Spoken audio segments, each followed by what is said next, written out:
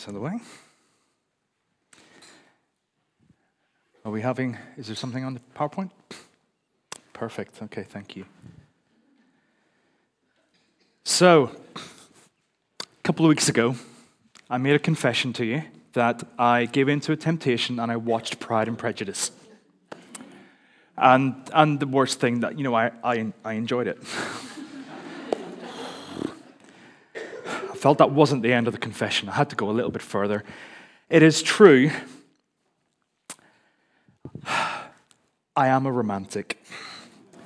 You bless my heart. Thank you. I'm not, and guys, all I can say is I'm really sorry, gentlemen, but I buy Helen flowers. I buy her chocolates. We even go out for dinner sometimes. I'm liking this. I'm a romantic. And, I feel that the reason I can admit that I'm a romantic, even though I may scoff at the odd rom-com and think, yeah, right, whatever, load of rubbish. It's quite good, really.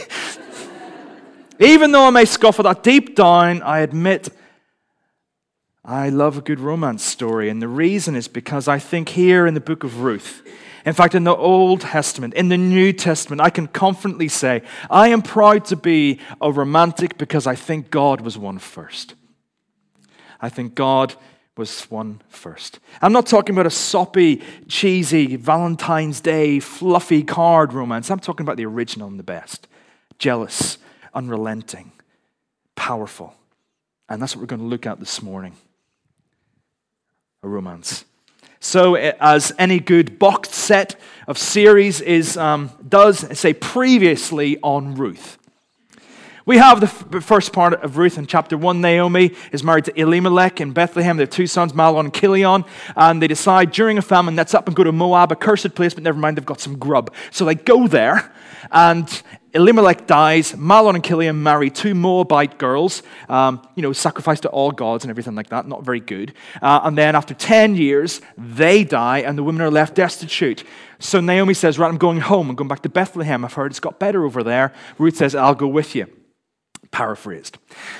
And then they come back to Bethlehem, and Bethlehem, it's harvest time for the harvest of the barley, and Ruth, according to the Levitical laws, can glean because she's impoverished. So she's gleaning in the field, and by chance, she happens upon Boaz's field, and Boaz, who's a near relative, looks after her. And she goes home and tells Naomi about this, and Naomi, for the first time in a long time, sees the hand of God in her life and has a little bit of hope. And then in chapter 3, it's the end of the harvest season. It's party time. But then Naomi and Ruth realize gleaning time's over as well. We need a more permanent solution to our predicament. And so at night, after Boaz lies down after being a little bit merry, he's lying down in the gleaning room, the threshing room. And Ruth comes up, and it must have been the 28th of February, because she asks him to marry her. And he says, and she has to put his cloak over her. Will you look after me? Can I come under your protection? Will you be my redeemer? And he says, but there's younger guys. There are fitter guys. Why? You're choosing me? All right then. But like every good rom-com, drama, movie, book, there is an obstacle in the way. There's another man. And I feel sorry for him in a way, because he's just called kinsman redeemer. So we're going to call him Billy. So there's Billy, who is living in Bethlehem, doing his own thing, got a big family, big lands and everything like that. He is the one who's in the way. There's another kinsman redeemer, but Boaz has got a plan. Boaz has got a plan.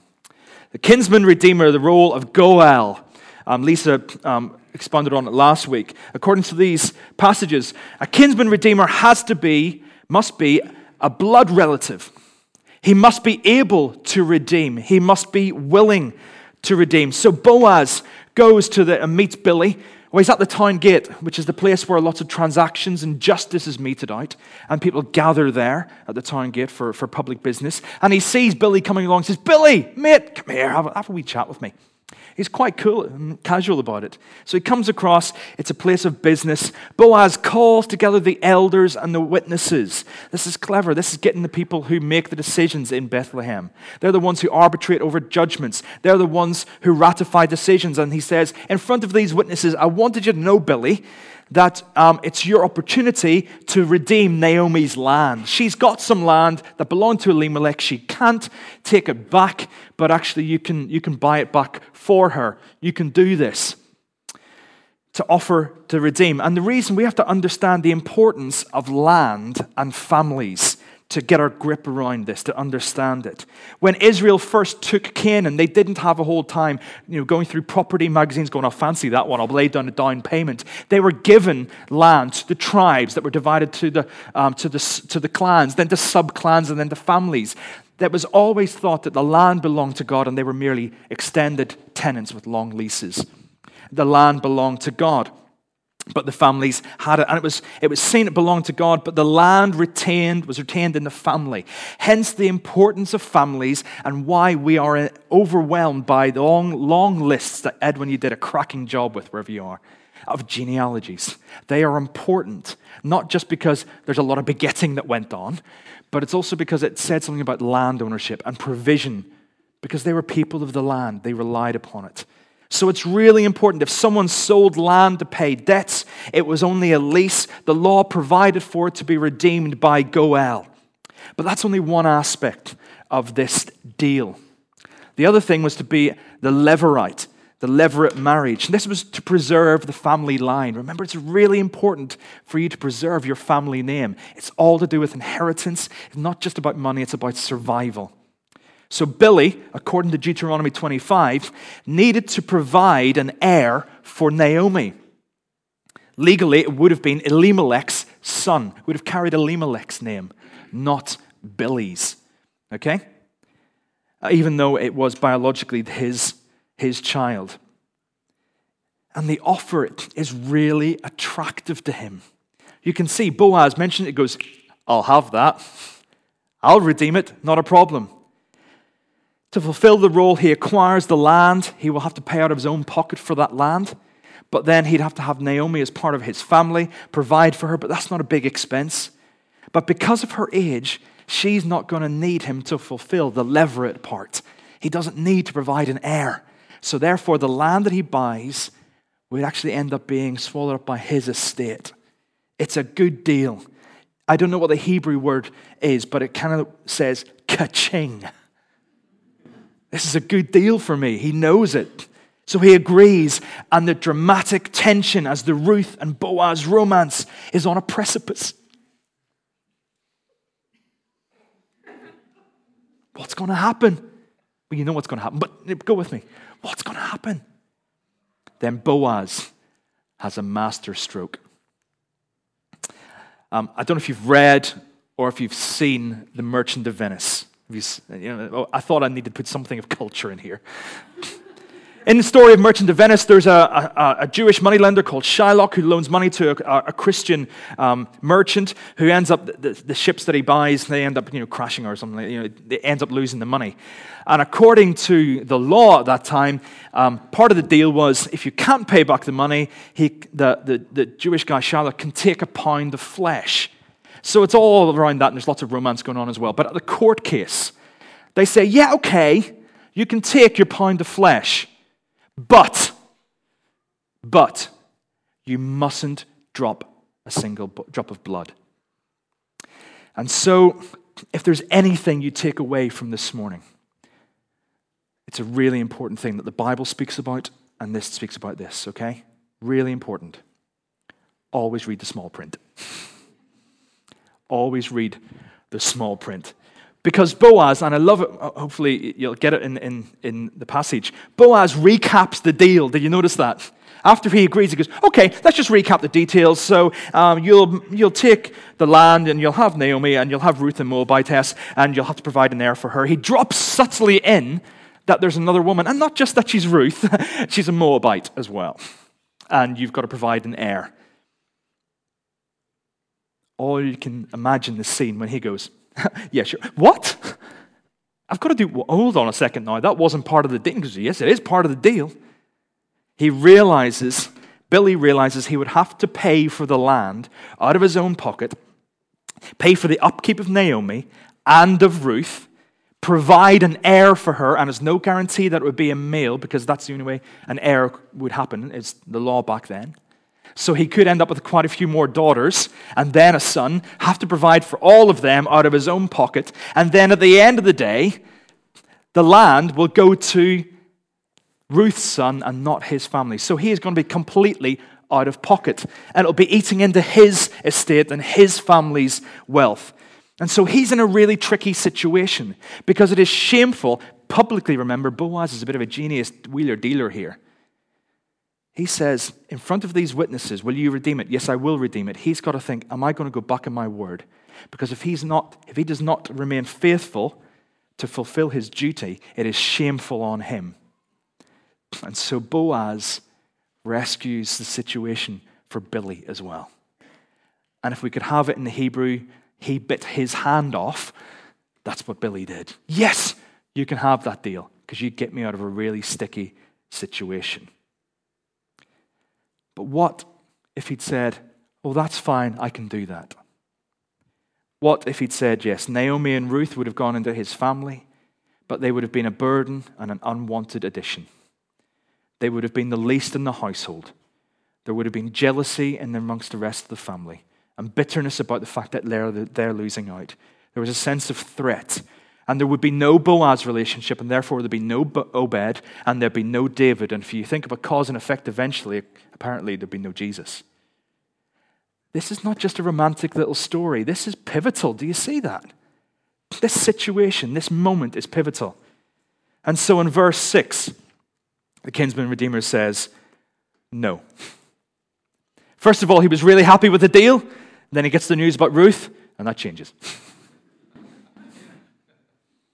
And he hands over the sandal, which in front of the witnesses, it says that the land upon which this shoe would have been walking is now yours. You are now the kinsman redeemer, handing it symbolically over to him.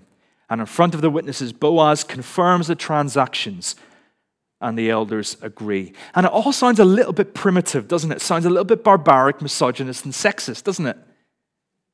No. We can apply for it to become law if you want, but remember, this is incredibly positive in these days when a woman had no rights of land or ownership of her own, no provision, especially if you were a widow without children. This is provided in order to look after those who couldn't look after themselves. But essentially, Billy, the kinsman redeemer, when he gets the whole information about Naomi and Ruth, when he hears and reads the small print, he says this, sorry, you're not worth it. You're not worth the hassle. It would cost me too much to be kinsman redeemer. I'm sorry, but just frankly, Ruth, Naomi, you're not worth it. Thankfully, they're not here in this situation to hear this. But Boaz says, you are worth it. You are worth me paying out of my pocket and paying expense to get you into this family. And even more than just carrying out the requirements of the law, Boaz makes Ruth his wife. They conceive a child, Obed. He brings Naomi into the family. She didn't have status. Now she does have status. And those who were labeled not worth it are made worth it. Naomi, the runaway, the dead husband and sons, destitute, afflicted, and hopeless, she was thought to be worthless. Ruth was a pagan foreigner. She was a widow. She was childless. Remember, 10 years of marriage to Mahlon and no child. That would have been strange in those days. So therefore, she's worthless as well. Even Boaz, unmarried, childless. Perhaps the reason people didn't want to get associated with him because his mum was a foreign prostitute. You might have heard of her. Her name was Rahab. Look it up. His mum was married to Salmon, and she was a prostitute from Jericho. He was worthless as well. He was shocked that Ruth would go, yeah, I pick you. He went, oh, really? Me? Worthless. It's a beautiful romance though, isn't it? Across the board. It's a sweeping epic of romantic proportions that could squeeze a tear from the hardest of hearts. And if you're not crying by now, you must have a hard heart. Thank you. But we do wrong to write it off as a simple romantic story of how God can make everything all right again. Because within this is not just a romance, but God's romance. Within this story is a bigger story. Within this love, there's a bigger love on display. I said I'm not ashamed to be a romantic because I think God was one first. I'm not talking about flowers and chocolates and candlelit dinners. I think God is the author and perfect demonstrator of romance, of true love. Our idea of love, that romantic beauty that we see in those rom-coms or at Valentine's Day or every day of our lives, is actually a pale reflection of the original love which is birthed in the heart and being of God. A pale reflection. I'm not a Hebrew scholar, but there's one word which occurs in this book. It permeates it. In fact, it permeates the entirety of the Old Testament and in other ways in the New Testament as well. And it's this Hebrew word, HESED. HESED, and it means covenant loyalty.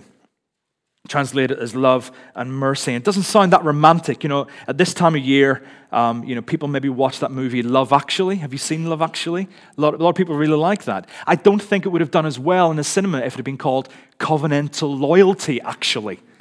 I don't think it would have brought the punters in, do you? Doesn't sound very romantic, very exciting. Here is what covenant loyalty means. It's the consistent, ever faithful, relentless, constantly pursuing, lavish, extravagant, unrestrained, furious love of Father God for you. That sounds a bit good, doesn't it? Doesn't it? Vine's Bible Dictionary says this: the entire history of God's covenant relationship with Israel and indeed with us can be summarized in the term HESED. Covenant loyalty. And we have a taste of covenant loyalty in the marriage ceremony. A marriage ceremony where promises are made to be faithful. And when we go through the marriage prep course, when Helen and I first got married and we looked at our vows, we're amazed that you promise to love. Not to feel love, not to just supply with candlelit dinners and everything like that. You promise to act on something. You promise to love.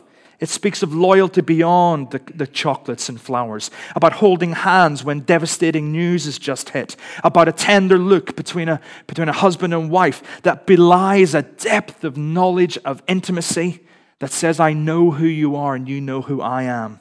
It talks about a connection. It talks about becoming one flesh, HESED, a unity, a mingling of souls. And there's a difference between contract and covenant. A contract says, I will if you will. And that was Billy, the kinsman redeemer situation. I will buy this land if I can keep it. If you will this, I will do that. That's a contract. I will if you will. That's not how God deals with it, but it's often how we deal with God. A covenant is, I will. I will. God says, regardless of what you do, I'll remain faithful. I will.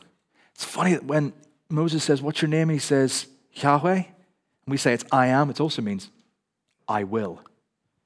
I was, I am, I will. I will. No ifs, no buts, no maybes, no dependings on.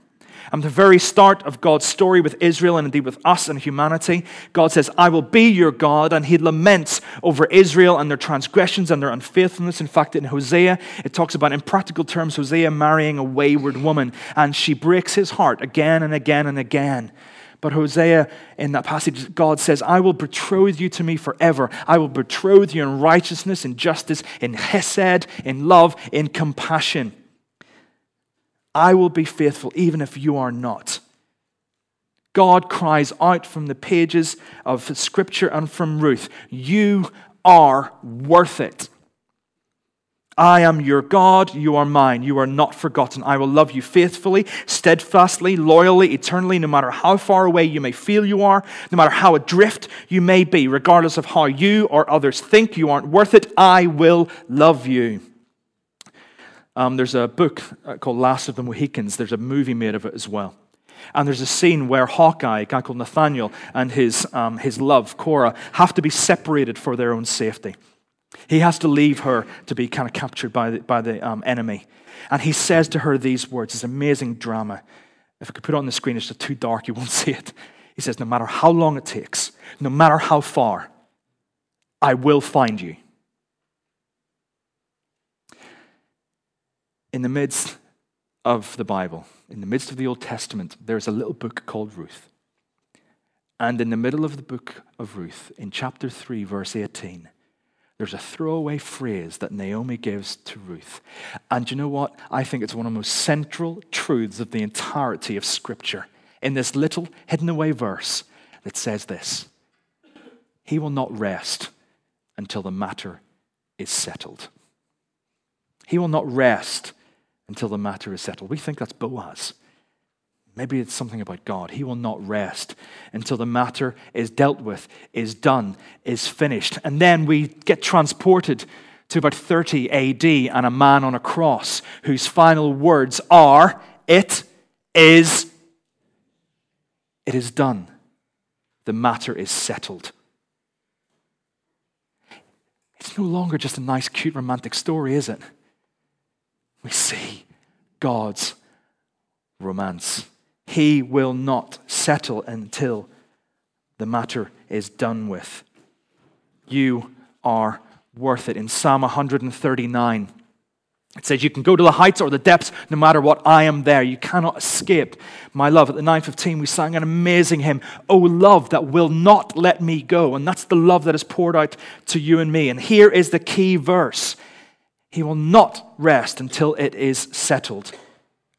Boaz says you are worth it. And Boaz satisfied the law with an act of love. Does that sound familiar?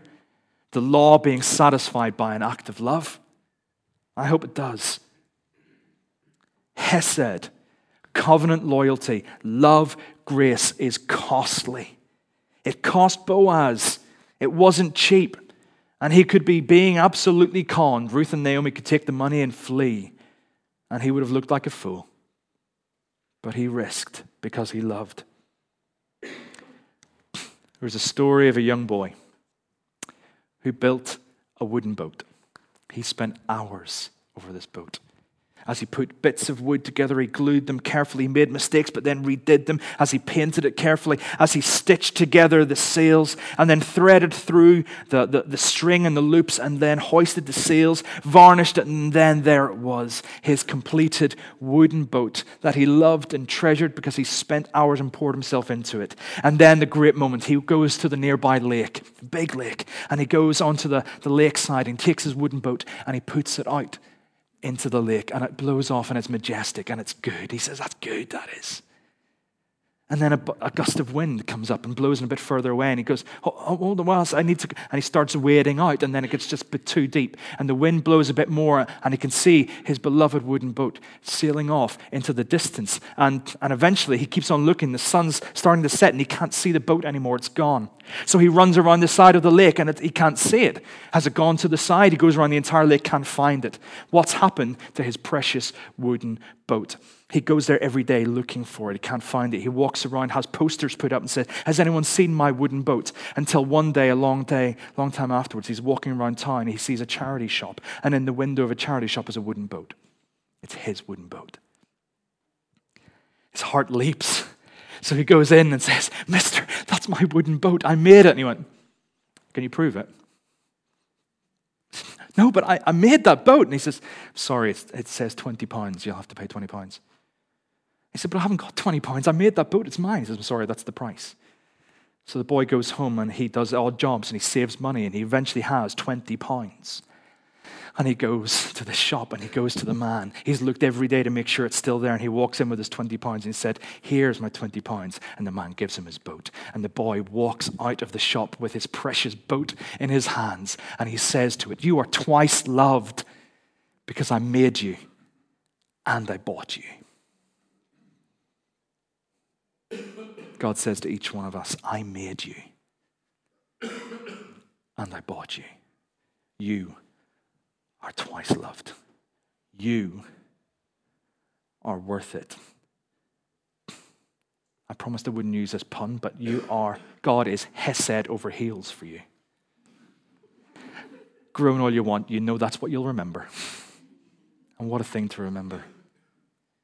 You are worth it. In fact, in God's eyes, you are worth a cross. That's what you're worth. You are worth a cross. Whatever you think makes you unworthy, God says, look at that cross. You are worth it. You are worth it. You are worth it. Amen.